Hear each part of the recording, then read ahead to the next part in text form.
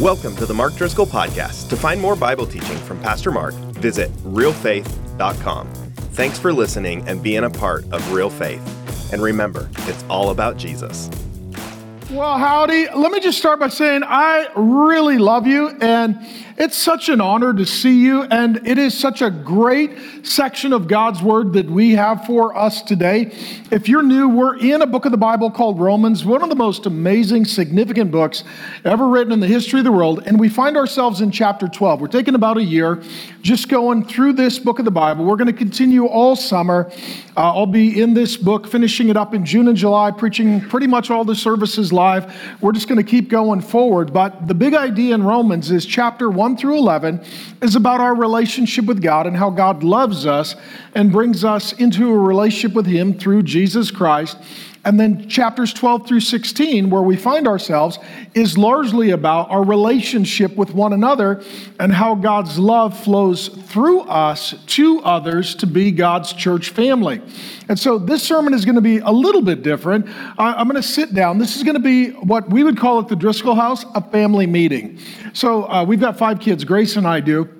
And oftentimes we would call a family meeting. And the kids would call upstairs, family meeting, everybody come downstairs. And that meant we were all going to talk about something that was important for the health and the well-being of our family. So the kids would sit on the couch, and I would sit in the daddy chair and would have the family meeting. And this text that we find ourselves in Romans chapter 12, it's a family meeting text. And the question is, all right, Father, what kind of family do you want us to be? You are God's people. This is God's house, and God is a father. And this text is a family meeting, and it is our Heavenly Father telling us as His children how He wants His family to operate. And the timing of this is really incredible.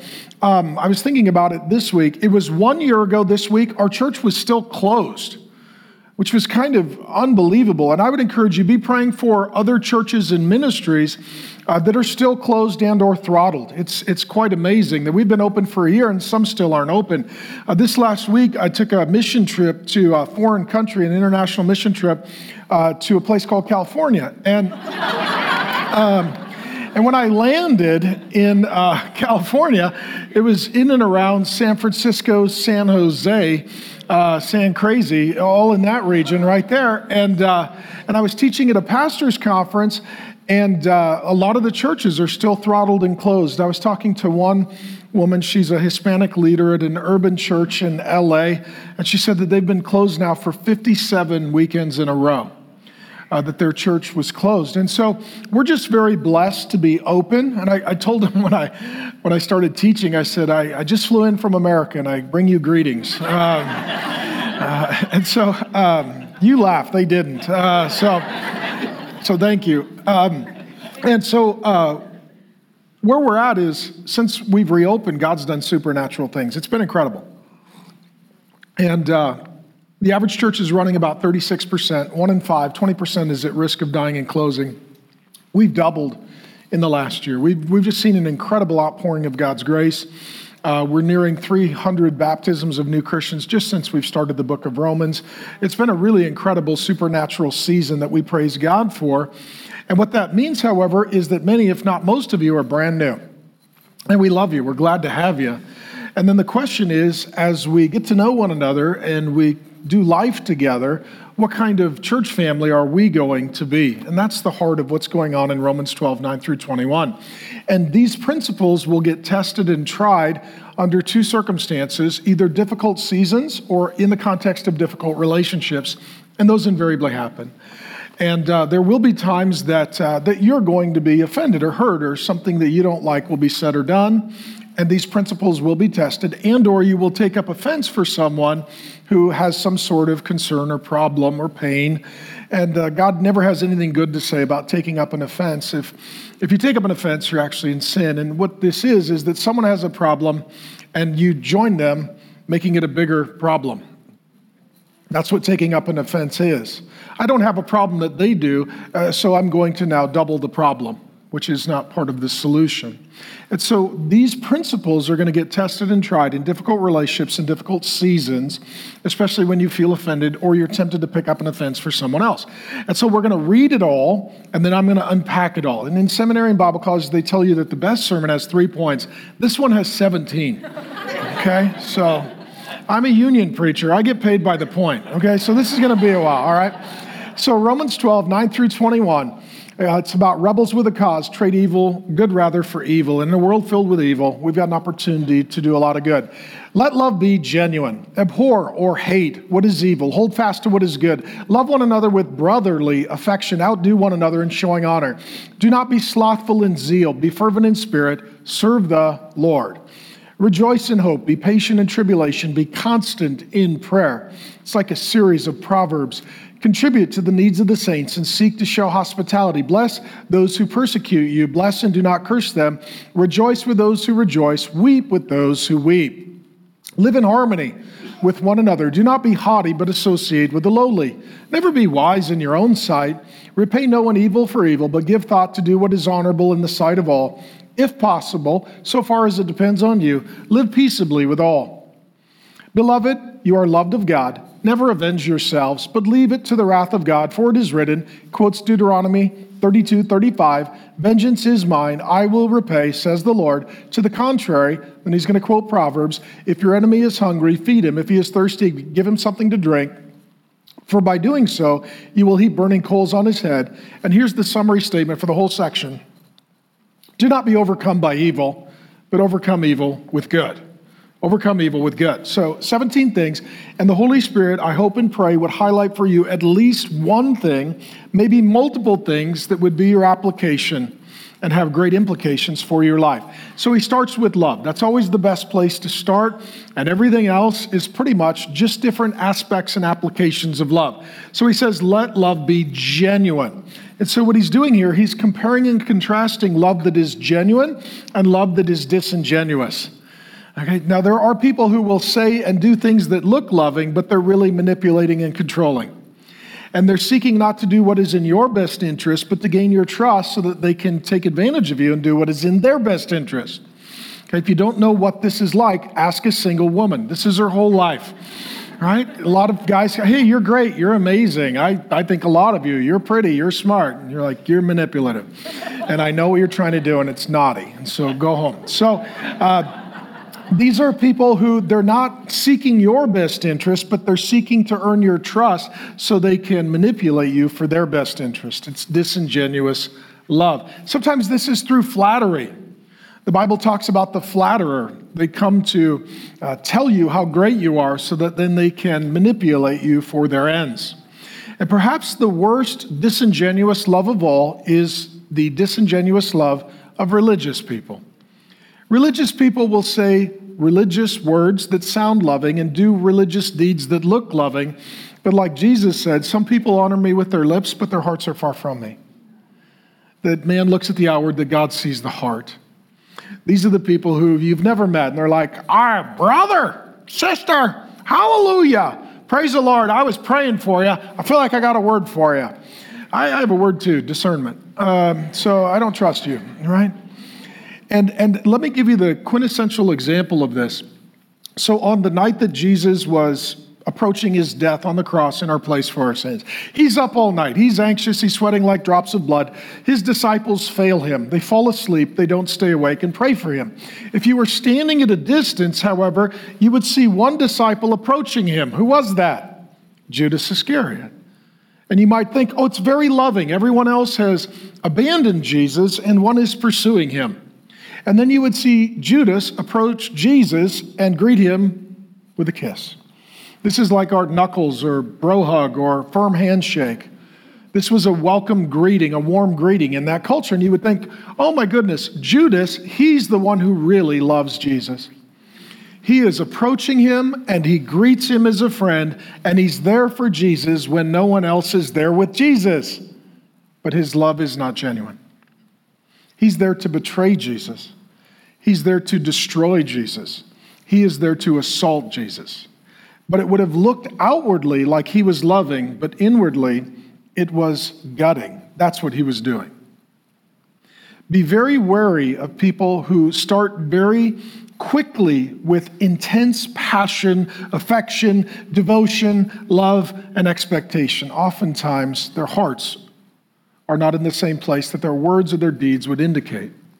And love is this. Love is doing what is in the best interest of someone else, even if it is at your own expense. And so love is one-way grace.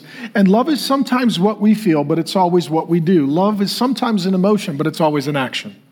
That's why Jesus says we can love our enemies. How many of you don't feel like loving your enemies? We just don't. But we can override our feelings with obedience of the will. And that's ultimately what love is. Love is doing what God says, even when you're not feeling what God says. The second thing he moves on toward then is discernment. And he says it this way: abhor or detest or hate, some of your translations will say, what is evil, hold fast to what is good. And so he has two categories here, good and evil. Just so you know, America has lost these categories. Instead, we have tolerance, not discernment. And we do not want to call things right and wrong, good and evil, black and white, truth and lies, right? That which is of the Lord and that which is against the Lord. But to be discerning, you need to say there are things that are good and there are things that are evil, and you need to be binary, I said it, binary in your categories because God is. If you don't have binary categories like good and evil, right and wrong, truth and lies, that which is holy and that which is unholy, you lack discernment. That means you're living in harm's way. You're a gullible, vulnerable person to evil. The key then is to figure out what does God determine is evil. And there is a list of things that God hates. And the word here for hate is very strong. And we tend to think of love and hatred as opposed to one another. They're actually aligned with one another. If you love someone or something, you hate that which threatens to destroy it. So if you love children, you hate predators. Right? If you love life, you hate death. If you love the truth, you hate lies. If you love the Holy Spirit, you hate demonic spirits. Right? If you love marriage, you hate adultery. To be for is also to be against that which is against what you are for. This is discernment. God gives us a list in Proverbs 6 of things he is against, verses 16 through 19. There are 6 things the Lord hates, 7 that are an abomination to him. I just think this is kind of interesting. He's like, tell them there's 6 things. Make that 7. And it's, you're like, somebody somewhere did something, and God's like, put it on the list. That's crazy. Okay? And here are the things: haughty or proud eyes. We can either look down on people or look up to God. If you look down on people, you have haughty eyes. If you look up to God, that's how you grow in humility. A lying tongue, saying things that just aren't true. Hands that shed innocent blood. You're attacking the wrong people or things. A heart that devises wicked plans. You're organizing and architecting to do harm. Feet that haste to run to evil. Some people, they can't do wrong quickly enough. It's a priority for them. A false witness who breathes out lies. They're publicly saying things that are untrue, but they're very convincing because they're very deceptive.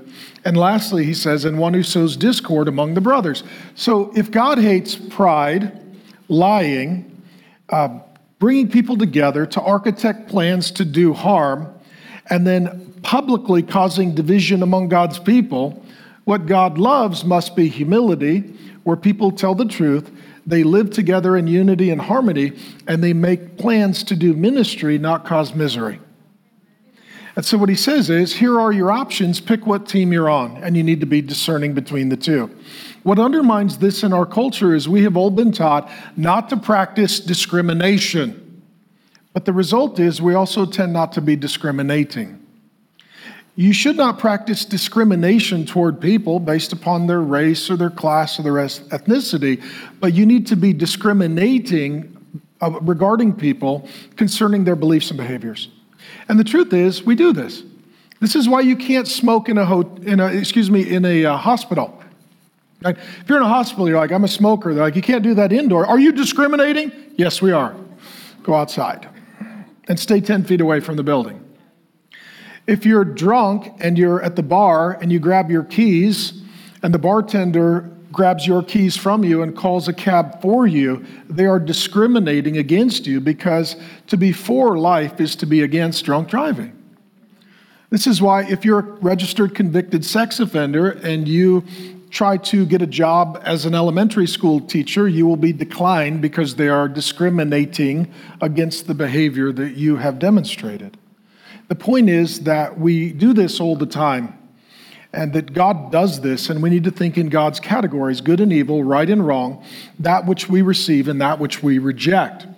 And then he proceeds forward to talk about affection. How to hold fast to what is good is to have affection toward that which is right and good. He says, love one another with brotherly affection. When you're born into a family. When you're born again into the family of God. True or false, in your family, you put up with stuff from relatives that you wouldn't from other people. Right? That's why you're like, hey, if you didn't have my last name, I would not eat this turkey with you in November.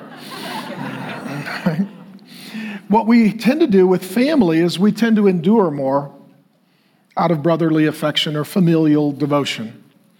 When you're born again, you tend to have more grace for God's people because you are now part of God's family. So he says brotherly affection. What he's talking with this brotherly affection is ultimately it's God's love to us and through us. The Bible says in 1 John 4 that God is love, and it's not that we have loved God, but that God has loved us. And so as God has loved us with a one-way love, then God gives us that love to be devoted to one another with brotherly affection, to give that love of God through us to them. Let me say the simplest way perhaps to be devoted to one another in brotherly affection is something that we call being a burden lifter, not a burden giver. That we live in a world where there are a lot of burden givers. People are wanting to just dump their problems on you. A burden lifter is a person who comes along and says, how can I help? What do you need? How can I add value to your life? How can I be a blessing, an encouragement, a burden lifter to you? That's really what being devoted to one another in brotherly affection is. I'm here to help carry your burdens. I'm here to help lift your burdens because I have love for you. And that love is the love that God has entrusted to me to share with you. He then goes on to talk about as well honor, something that Americans know nothing about. We just don't do honor. We do dishonor. All of us, our minor in college was dishonor. Doesn't matter what you studied, your minor was dishonor. That we live in a world where we have the rebel always presented as the hero. That's all of our cultural narratives. Here's what he says in contrast, because we're supposed to be a countercultural kingdom people. We're not supposed to be conformed to the pattern of this world, he told us just previously, but transformed by the renewing of your mind. He says, outdo one another in showing honor. There are things in life that we sort of push one another toward. This can be workout partners at the gym, sort of pushing one another to greater levels of fitness. He says to outdo one another with honor. This is like coaching and encouraging one another up in honor. Now, let me say this, that if you want blessing to come down, you need to send honor up. All of us want blessing to come down. God bless me. Blessing comes down to those who send honor up. This is a principle of the Bible that is not in our culture. One of the 10 Commandments is about honor. It tells children to honor who? Their mother and father, both. Not their mother or father. If you have kids, they're always trying the divide and conquer strategy, so you got to stay aligned as mom and dad. Honor your mother and father. And then Paul quotes that in the New Testament, and he says, so that it may go well with you and you have a healthy, joyful, prosperous life on the earth. And he says, it is the first commandment that comes with a blessing. What Paul is saying is, if honor goes up, blessing comes down. If a child honors their parents and their Lord, blessing will come down from their Lord and their parents. It'll give them a better, longer life. Blessing. The principle is this: you cannot expect God to bless if you dishonor. God will only bless honor. Sometimes this means that we need to begin with our parenting, teaching our children to honor their mother and father, by their mother and father honoring the Lord. That everyone should be under authority and should be honoring said authority. Now, sometimes there is someone occupying a position of authority, a teacher, a boss, a parent, whatever the case may be, a spiritual leader, and we don't respect them. My military friends talk a lot about saluting the uniform. And the point is simply this: even if you don't truly, deeply, profoundly respect the person holding the uniform, you still honor the uniform, because the majority of people who wear it are honorable. And if at some point you should be allowed to have a certain level of influence or leadership, you will want to be honored as well. And what happens is sometimes we dishonor, and in so doing, we saw the branch off that we're sitting on. So let's say, for example, that there's a mother who trashes dad in front of the kids. What she's teaching them is, we dishonor authority and leadership in this home. And then she's shocked that the children trash her. Well, she is reaping what she has sowed. These are her disciples. She has trained them in dishonor. And our whole culture does this. We teach our citizens to dishonor law enforcement. We teach children to dishonor parents. We teach employees to dishonor employers. And then we wonder why we're not blessed. Well, because God doesn't bless that. If you will honor your employer, you'll probably have a better career path. If you honor your parents, you'll probably have more freedom. What I always told our kids growing up, I said, the more responsible you are, the more freedom you get. If you will honor our authority and God's authority, we will give you more freedom. Our hope, prayer, and goal is that you would become a fully functioning adult and have total freedom. That's our end zone. But if you want more freedom, you need to demonstrate more honor so we can give you more blessing. Now, this being said, this starts in our families and it extends to our work and our church. And I'll give you a bit of a shocking illustration. And I want us to be honoring of other churches and other pastors and other ministries. And as we are growing and some churches are struggling, we want to be loving and serving and helping and praying. Some years ago, there was a conference that I had the honor of speaking at. It was a large national, international pastors conference. I spoke at a few times, and it was very tribal, and unfortunately, Christianity tends to be very tribal. Here's our speakers, our schools, our books, our publishers, our translation of the Bible, and then there's other people in other tribes, and we're suspicious of them, and the truth is, if we're all on Team Jesus, we're all on the same team. And so they invited in a tribal leader, a well-known pastor from another tribe. And it was very controversial. Does he fit our doctrines? Is he safe? Is he a false teacher? We don't know him. Should we associate with him? It got a bit controversial. Well, on the day of the event, I don't remember if I was slated to speak that year or not, but on the day of the event, the invited guest pastor canceled. Called me, said, I can't make the trip. I'm going to need to do the event via video. I'm not going to be able to travel. And this was many years ago. Today, we've all accepted Zoom in our heart. We're all used to video. It's not a big thing. But in that day, it was a big thing. Well, an eruption ensued. And there was impugning of motive. Oh, he's too good for us. We're not even a big enough event to get on a plane for. Other young, arrogant guys, and those are synonyms, young, arrogant guys, were like, well, he's a false teacher. He's afraid to show his face in the room with us. He knows we're going to judge him. We're going to hold him accountable. We're going to point out his false teaching. It just got really ugly. And so then the pastor did their main session via video. They did a great job. I know the event leaders and I know the pastor. They're all friends of mine. And I knew what was going on behind the scenes. And I didn't say anything because it wasn't my place. Some years later, the pastor's son killed himself, committed suicide. The pastor and his wife were very public, saying that their son had struggled with mental illness, depression, and suicidal thoughts since he was a little boy. And so the pastor said that there were times that he was scheduled to get on a plane and go speak at an event that he would cancel last minute because his son was having a difficult day and he was literally on suicide watch. And he couldn't bear the thought of being at a conference and getting a call that his son had killed himself if he had left the side of his son. Now, I knew this man, And I knew that that's why he didn't come.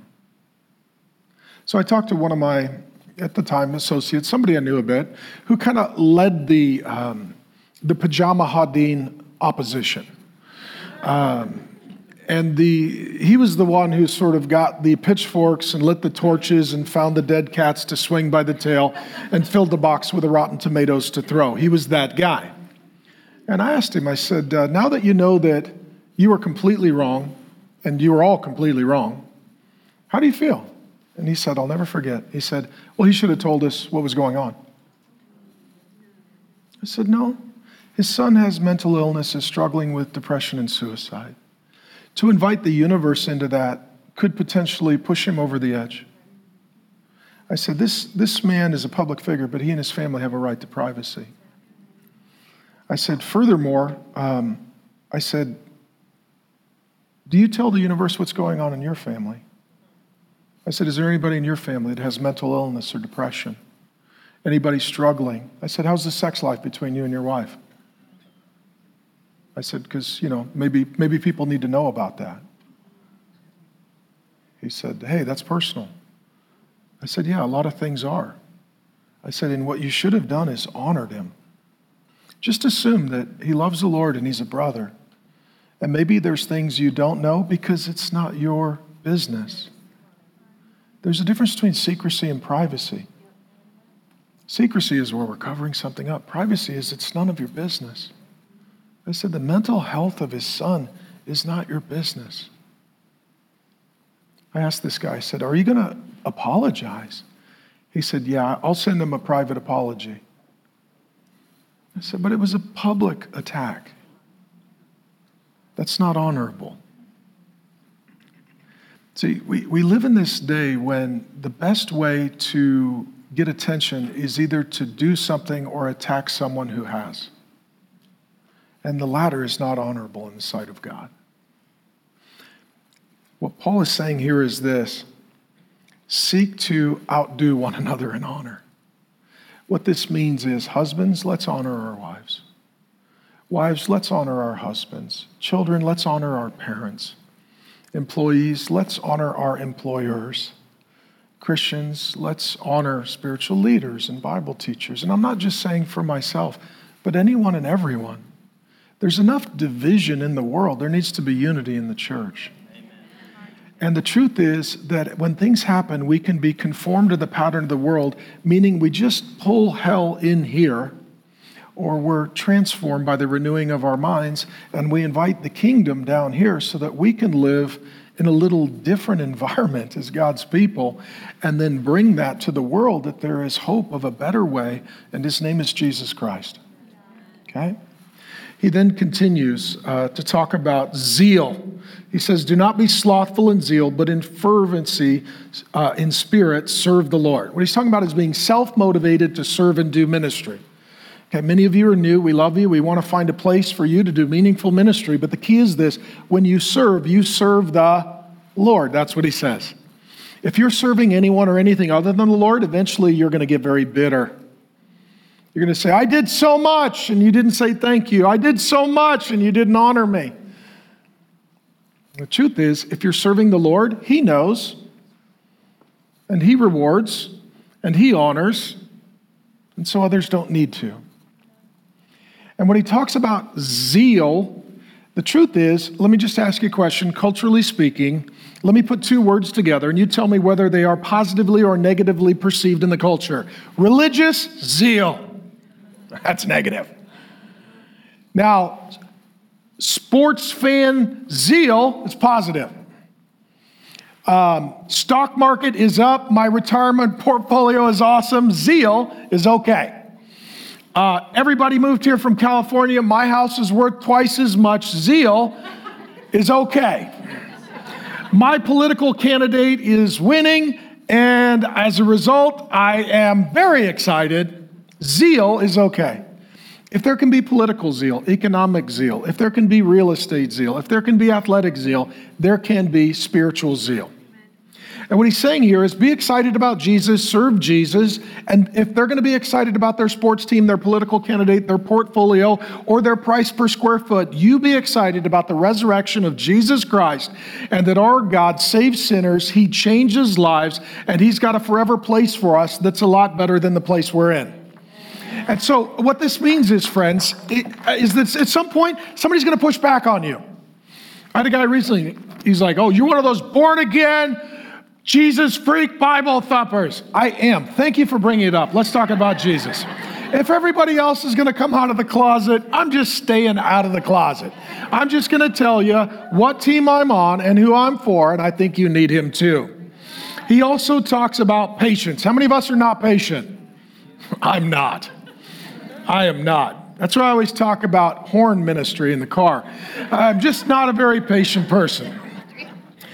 But he talks about rejoice in hope, be patient in tribulation, be constant in prayer. He's talking about tribulation, trials and troubles, pains, problems, and perils. In a broken world, there are seasons that are going to break you. And these are the hard times. And let me say this, everybody you meet is probably enduring something that you don't know about that is very difficult for them. Everybody's kind of carrying their load, dealing with their difficulty. And what he says is, when tribulation comes, how does the believer handle it? Well, again, the context is, don't be conformed to the pattern of the world, blame shifting, arguing, self-medicating, destructing, raging. Be transformed by the renewing of your mind. And he says you do that by hope and prayer. So he bookends the tribulation with hope and prayer. This is where the Christian and the non-Christian can go through the same thing, but they process it very differently. And the hope is this, there is a God who's over it. So at least he's involved and he has authority. There's hope in that. Furthermore, the God that I worship, Jesus Christ, he came into human history, and whatever I'm going through, he's been through something similar. So he knows how to get through it. In addition, he's given me the Holy Spirit, the same power that got him through it, to get me through it. As I go through it, I'm going to grow in character and become more like Jesus, and I'll have greater appreciation for his enduring the kind of thing that I'm enduring. And on the other side of it, at some point, it will end, and I'm going to be with Jesus forever, and everything's going to be perfect, and at some point, no matter how bad it gets, it doesn't last forever. That's the hope of the believer. And so what sustains us through it, he says, is prayer. So hope and prayer are what surround tribulation for the believer. And prayer is this, it is processing it with God. Rather than venting, be praying. Rather than drinking or self-destructing or self-medicating, be praying. Rather than posting and commenting, be praying. And what you do in prayer, you invite God in and you transfer burdens to the Lord. There are things that you cannot carry that you need God to carry with you and for you. And you transfer those burdens in prayer. And it may mean that things aren't okay, but you're okay. And it may not mean that things change, but that you change. And it may not mean that things get better, but you get better. And let me say this, as you have hope and prayer through your tribulation, what God will do is he will increase your pain threshold. The result of this is really a blessing and a gift. If you want to have greater character, you need to increase your pain threshold. If you want to have greater ministry, you need to increase your pain threshold. If you want to lead at greater levels of leadership, you need to increase your pain threshold. The people that are most like Jesus have endured a lot. The people that have the most insightful ministry have endured a lot. And the people that lead have paid a great price to be in that position. And so God will take what is potentially evil and he'll use it for your good if you will surround it with hope and prayer. And let me say this, how many of you have faced something in your life that you thought for sure was going to kill you? There's no way you're going to make it. Congratulations, you're still here. You are stronger than you think, and God's grace was more available than you had anticipated. He then continues as well with generosity and hospitality. He says, contribute to the needs of the saints and seek to show hospitality. First, generosity is first and foremost for God's people. It's for other people, but God's people first. That God's people need to tend to look out for, care for one another. Generosity can be, let me help you find a job. Generosity can be, let me give you a car. Generosity might be, let me help you with the rent of the groceries. This is not enabling This is loving. And what generosity is, it's literally one-way grace, no strings attached. And this is very important because some people give gifts and there's a lot of conditions. Sometimes I've seen this with parents of adult children. When kids are little, you can control their decision-making. As they get bigger and more independent, you can't. But then almost like a marionette with a puppet, the strings are dollars. I will pay for college if you go where I tell you to. I will help you with your house if you do what I say. I will help your family if your husband or wife or whomever you're married to does what I think needs to be done. And all of a sudden, they are controlling and manipulating. Now just cut those strings. Don't take those dollars. The generosity is literally just grace. It's one way, no expectation, no control, no manipulation.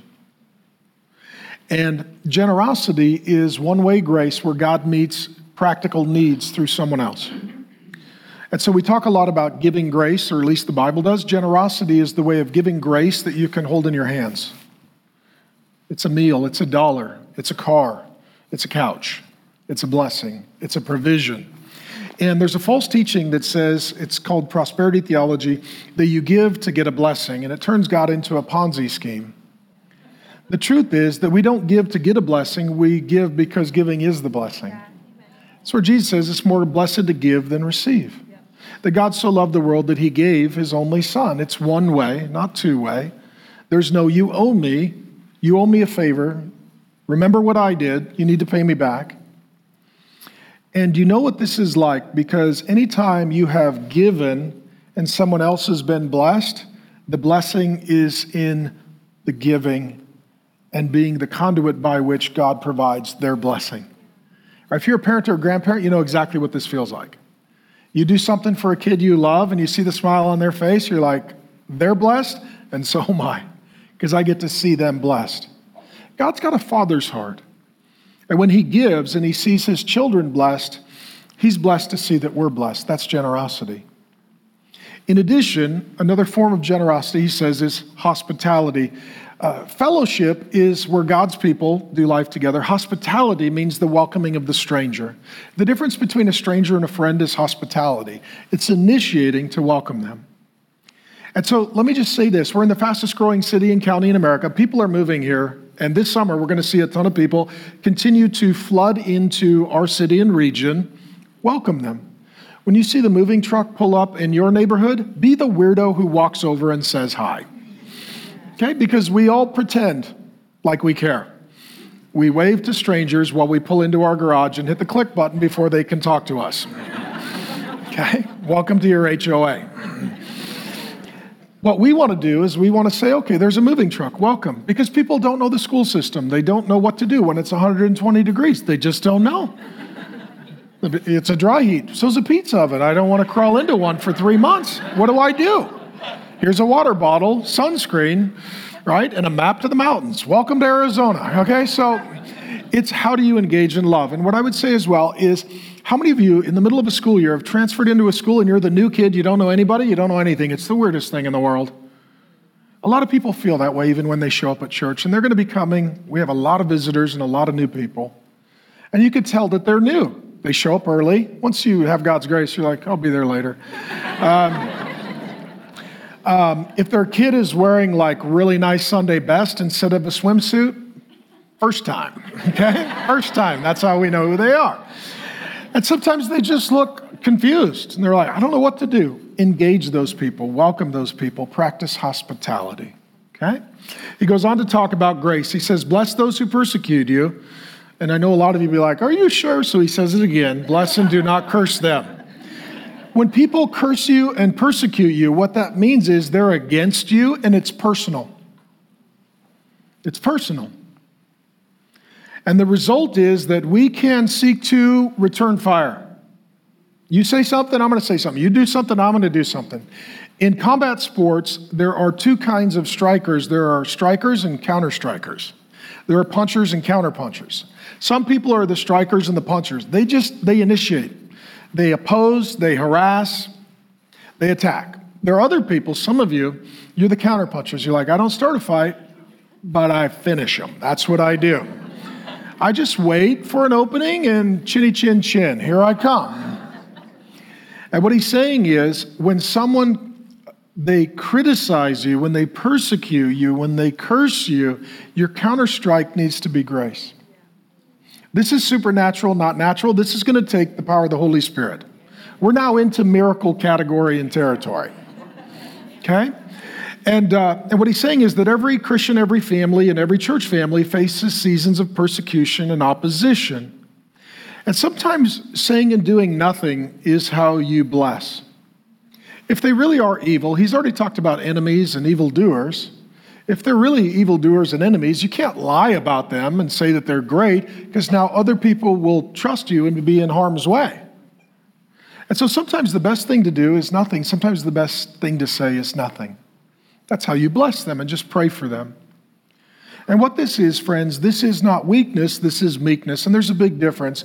Though two people can be not engaging for entirely different reasons, one is very cowardly, one is very courageous. The weakness is cowardice.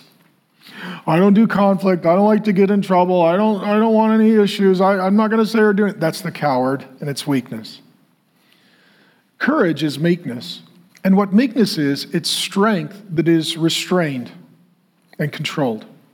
It means I could destroy you, but instead I'm going to use that power to love and bless you.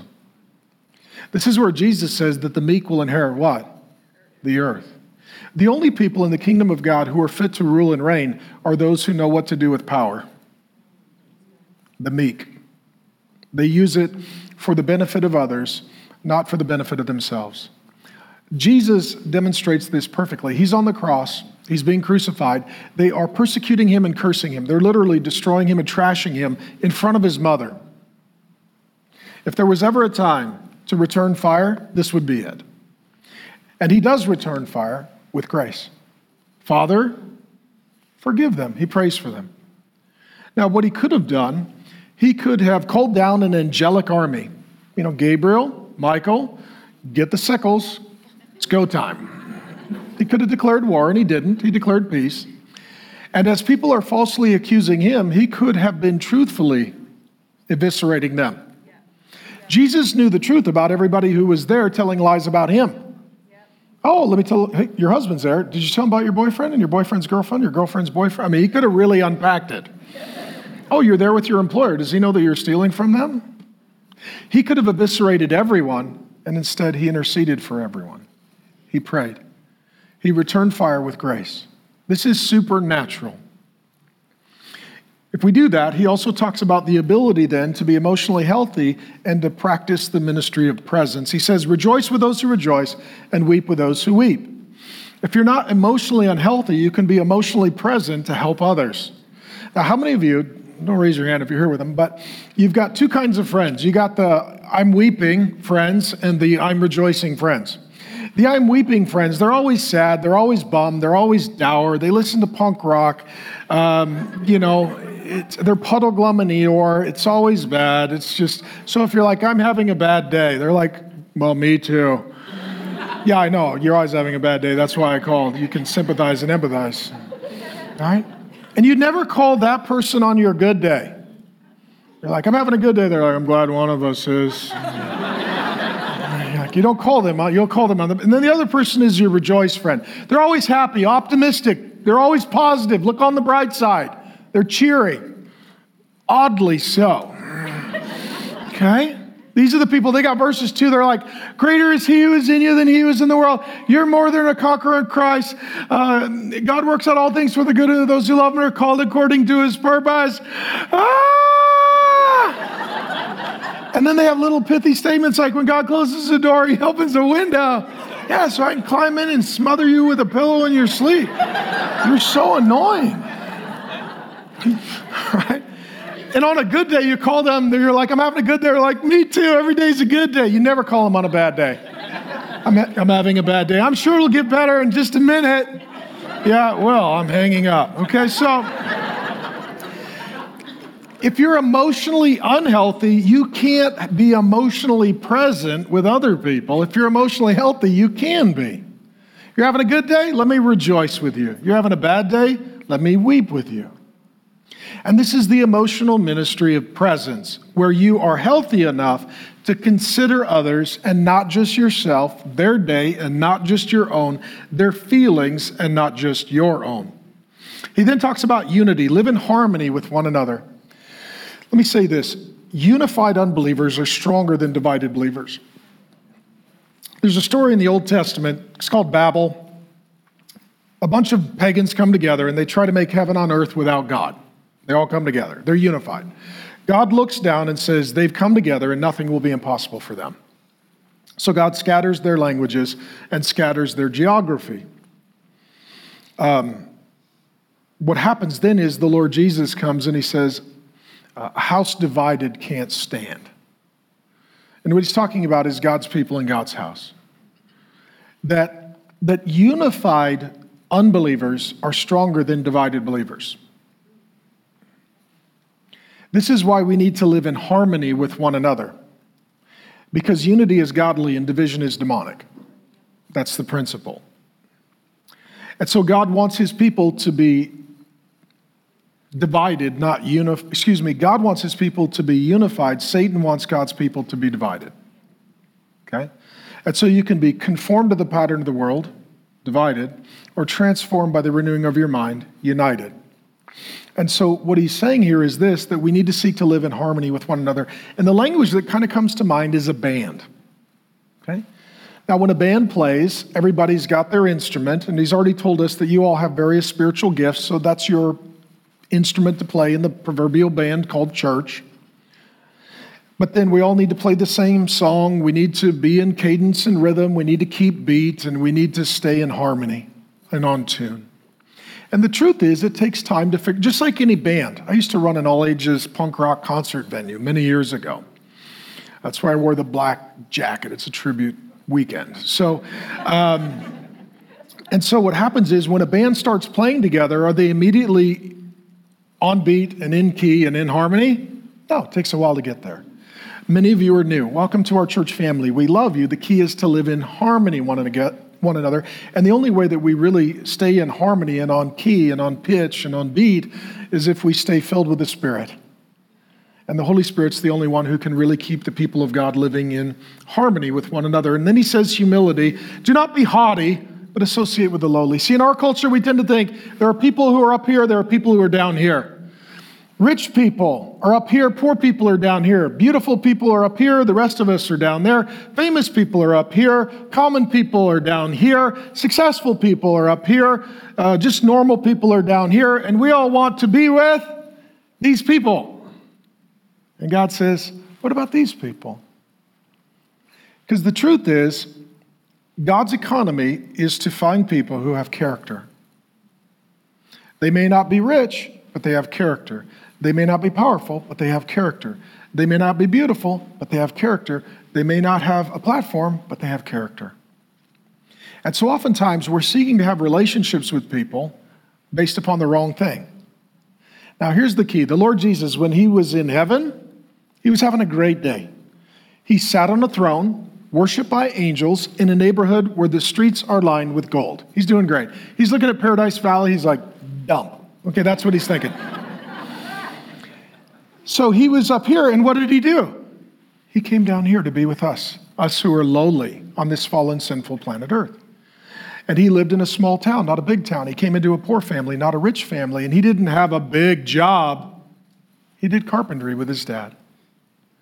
If you're not willing to associate with the lowly, you're probably unwilling or unable of associating with Jesus because he was lowly.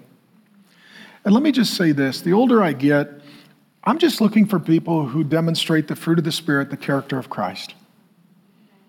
If they're an addict, fresh out of rehab and filled with the Spirit, that's a lot better than the CEO of a Fortune 500 company who isn't filled with the Spirit and doesn't demonstrate the character of Christ.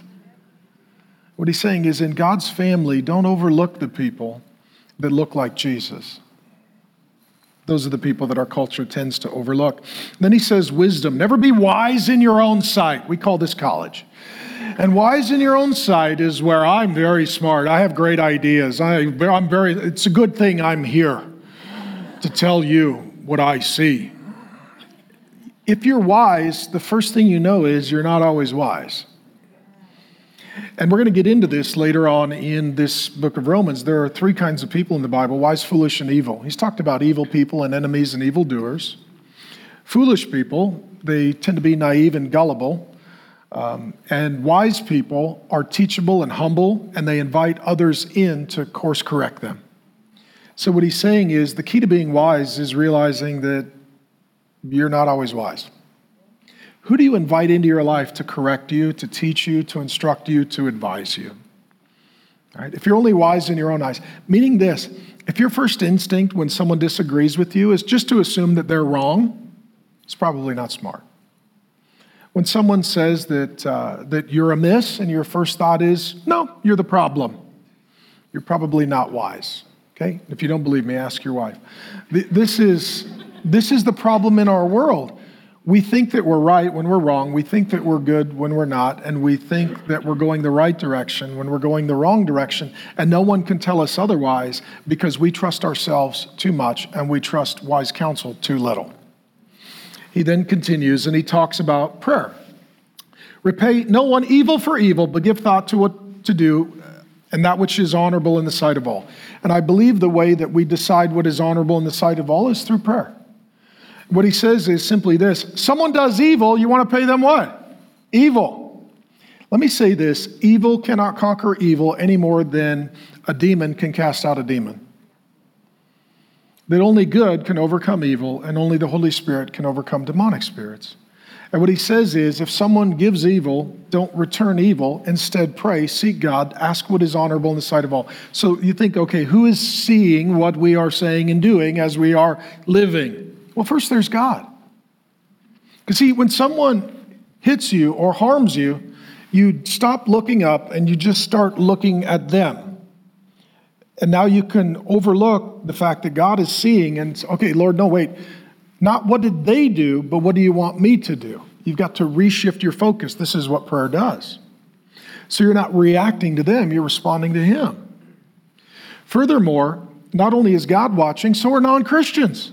Let me say this: when Christians fight with Christians in front of non-Christians, Satan's the only person that wins that war.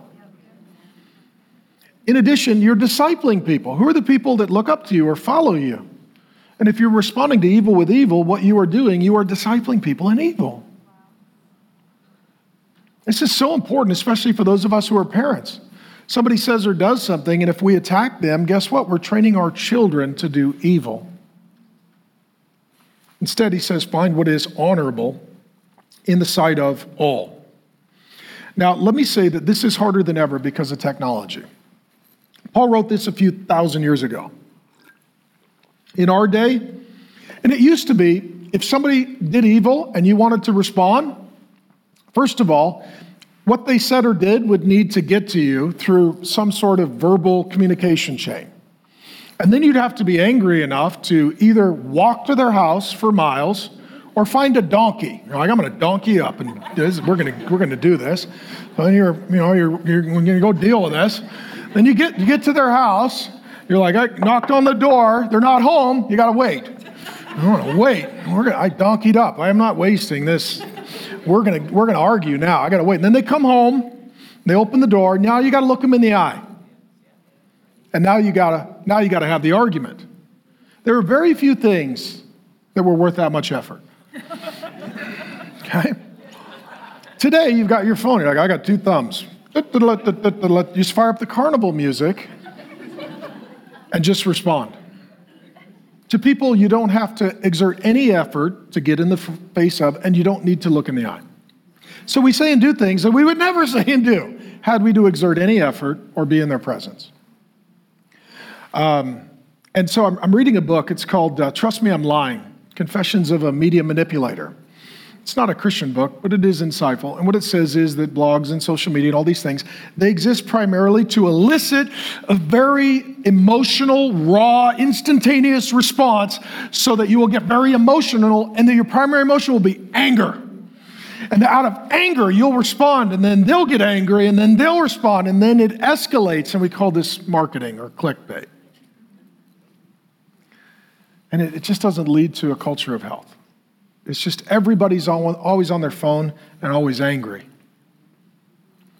And this means it's going to take the fruit of the Spirit, which is self-control, to be transformed by the renewing of our minds and not conform to the pattern of the world. And this hit me some years ago. I've been a senior pastor 25 years. This was maybe 20 years ago. I don't even remember. I started ministry kind of before the internet was a thing. And I'll never forget, it was early on when we had early social media like MySpace.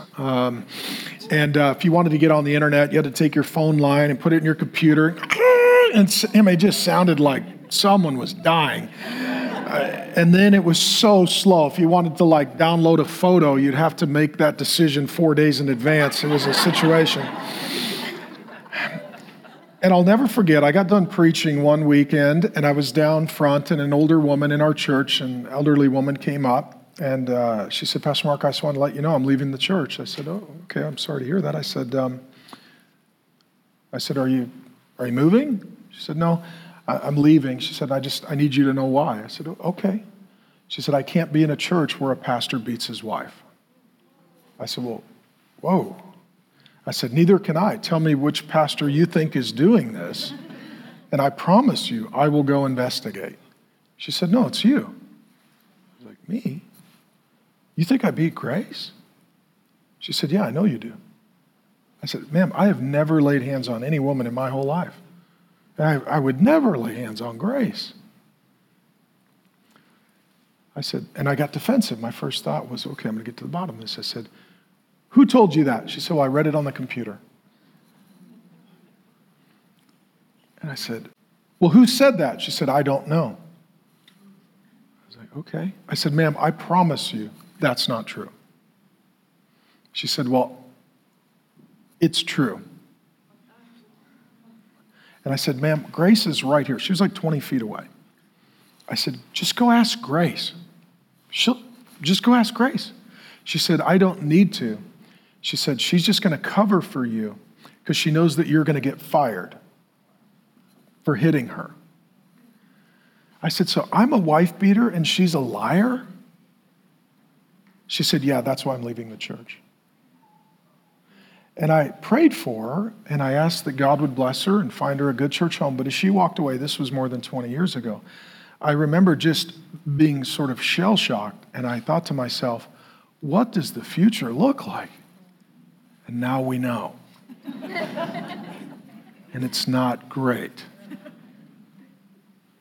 And it's so easy to return evil for evil and reviling for reviling. And shot for return shot. And strike for return strike. And what he says is, don't be conformed, be transformed. Invite the kingdom down here. Don't pull the world in here.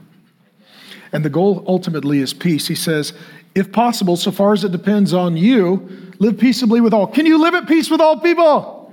No, some people just won't stop fighting.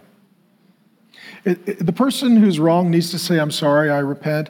The person who was wrong needs to say, I forgive you. That's how you have peace. It takes two people, and all you can do is your part, either owning it or forgiving it. And sometimes the best thing is just to not engage. Gavin DeBecker, he teaches counterterrorism and secret service. And in his book, The Gift of Fear, he says, if you engage, you will enrage. That some people who have decided that they're going to be at war with you, anything you do or say will be seen as a hostile, aggressive act. And so you just create a boundary and you love them and you just seek to live at peace and not increase or escalate the conflict. And he says, insofar as possible with you, seek to live peaceably with all. You can't live at peace with everyone, but you can try and you can pray and you can hope. And God's not going to judge you for their behavior, but he will judge you for your behavior. And he will judge them for their behavior. Underneath all of this is forgiveness. He says, beloved, you are loved of God, even if not loved by them. Never avenge yourselves, but leave it to the wrath of God, for it is written, vengeance is mine, I will repay, says the Lord. Quotes Deuteronomy. There is your vengeance, God's wrath. When you are offended, you're like, that's it. Somebody's got to do something. God's like, let that be me. No, but God, somebody needs to set the record straight. God says, trust me, I've got this.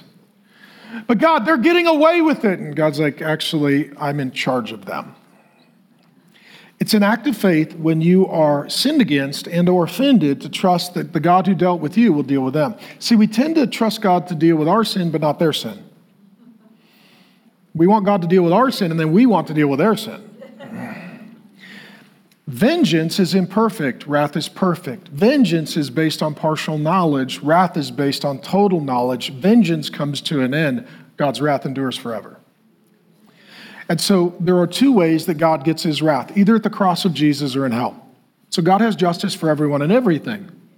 If you belong to the Lord Jesus, you're a Christian. Jesus died on the cross in your place for your sins. He endured the wrath of God for you, so the grace of God could be given to you. If you reject the Lord Jesus, you will stand before him as judge in the end, and you'll be sentenced to hell, which is the eternal, unending wrath of God poured out on the rebel against God. And what he's saying is this: don't get involved. Leave room for me to get involved. And the essence of this is forgiveness. So I won't get into this in great depth. But I've got something really special for you I'm really excited about. There's a man named R.T. Kendall. He was pastor at Westminster Chapel in London, succeeding the famed preacher Martin Lloyd-Jones. He preached there for a few decades. PhD from Cambridge at Oxford. He has written many books. His life book, best-selling book, and his life message is called Total Forgiveness. He's a friend of mine. I love him. He's in his 80s. He preaches all around the world. He's hardly ever available. He's coming here June 12th and 13th. He's coming here June 12th and 13th. For all first-time guests, we're going to give them a free copy of his book, Total Forgiveness. I've asked him to preach his life message on total forgiveness. He will do so live at all of our services. People are going to have their lives changed. If you know broken people, bring them to be healed. If you know bitter people, bring them to be delivered. In addition, he talks about blessing. To the contrary, if your enemy is hungry, feed him. If he is thirsty, give him something to drink, for by doing so, you're heaping burning coals on his head. What he's saying here is this: don't treat them the way they treat you. Treat them the way he treats you. It's a lot more about your relationship with Jesus than it is your relationship with them. And don't let your relationship with them damage your relationship with Jesus. There's a debate as to what the heaping burning coals means, but generally it's killing with kindness. We looked earlier at Pharaoh's hardening of his heart. The nicer God was, the harder Pharaoh got. That wasn't God's problem, that was Pharaoh's fault. And then lastly, he talks about goodness. Do not overcome evil with evil, but overcome evil with good. Meaning sometimes you don't fight with them so you can minister to them. Sometimes you don't spend all your energy on them so you can invest your energy in them. Sometimes you move on from one broken relationship to go help other broken people. I'll close with a story that I used for men's last Wednesday. We have our final Real Men this week, and I'd encourage all you men to join us on Wednesday night at 6:30.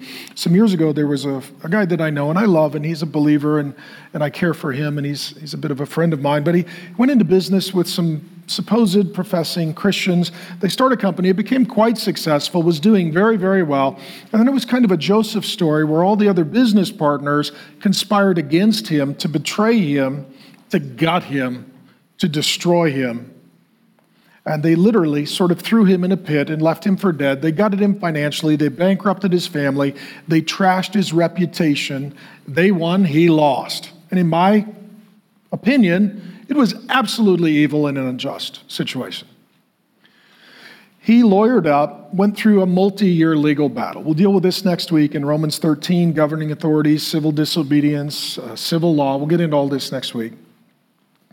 And over and over and over, he kept winning in the courts. He was vindicated in the courts. He got a lot of the money back, and his family was restored financially. But his reputation was still destroyed. And so he became very bitter and very angry and very jaded. Now he's stalking them on social media. If they're having a good day, he's having a bad day. If they're having a bad day, he's having a good day. That's how you know your heart is broken, your soul is sour. And he's attacking them all the time. So they start a new company. He's attacking it. He's meeting with clients. He's trashing them. He's in the fight. He called it the fight. So I met with him. I said, how's it going? He said, well, I'm winning the fight. I said, you're winning. I said, can we just examine for a moment? I said, I'm your friend. I love you, right? He said, yeah. I said, can we examine what you're losing? I said, how's your health? You could just tell it. He looked horrible. He said, yeah, I'm not doing good. I put on weight. I can't sleep. I'm stressed. I got a lot of anxiety. He said, health-wise, I'm not doing good. I'm in the worst shape of my life. I said, okay, how's your marriage? How's your wife? He had a great wife. He said, well, we're probably in the worst season of our marriage. She's just sick of me, always being angry and sour and on my phone and in the fight. I said, how are your kids? He said, I don't know. They don't really call that much anymore. I said, why is that? He said, I don't know. Maybe they're just tired of hearing about the latest drama. I said, how are your grandkids? He had beautiful little grandkids. He said, I don't know. I haven't seen them in a while. I've been busy. I said, so you're losing your health, you're losing your God, you're losing your wife, you're losing your kids, you're losing your grandkids. I said, you're not winning anything. I said, you're going to win your fight and lose your family. I said, I would really encourage you to lose your fight and win your family. I said, because when it's all said and done, it's not what you have, it's who you're with. You're going to be with these people forever, and this stuff ain't going to follow you. I said, what are you trying to win? He said, I'm trying to win back my reputation. And I made a little joke with him. I said, yeah, I've read the whole Bible. I said, I can't find first and second reputation. It's not in there. It's like, here's how you manage your reputation. I told him the story. There was an old proverb, Jewish proverb. Guy had a pillowcase filled with feathers. He was walking through town, didn't notice the hole in the bottom. One by one, all the feathers fall out. The wind blows them all over town. He gets to his destination, realizes, oh my goodness, I've lost all my feathers. So he tries to retrace his steps, and he tries to find every single feather to get it back in the pillowcase. And I said, that guy's wasting his life.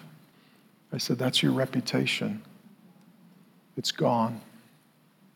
Just let it be gone. And let eternity vindicate you, not history. Let Jesus vindicate you and not yourself. See, friends, here's the deal. I love you.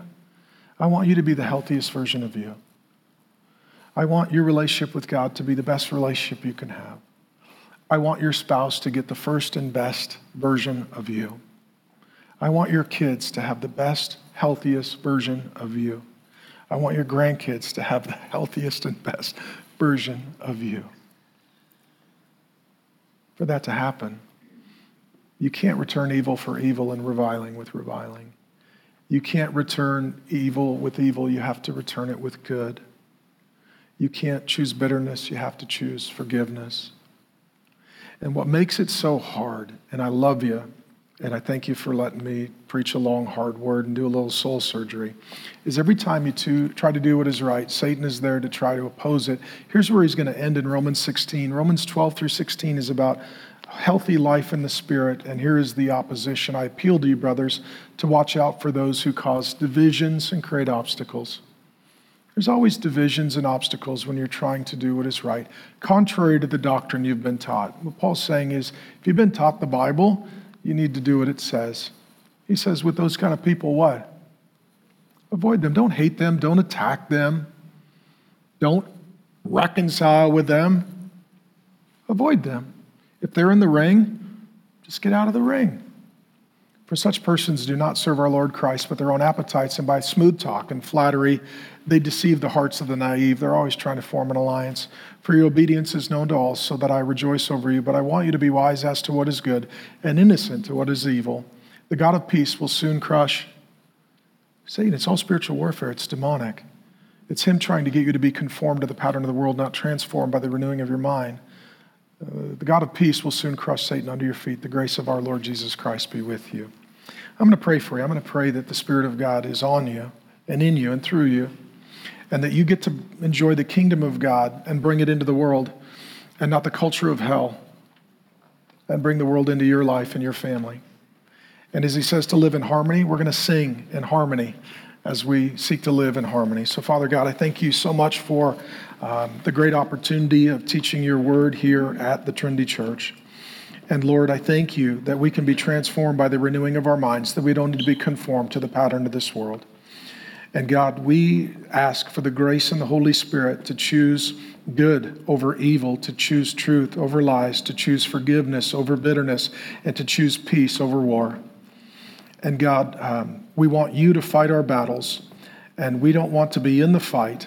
Instead, we want to be in the faith. We want to live by faith. We want to worship by faith. We want to trust by faith that you go before us, that you are for us, that you are good, and that you are dealing with them and you're dealing with us. And so, Lord God, I ask the Holy Spirit to come on these precious people and to give them the anointing and grace to walk in your word. In Jesus' good name, amen.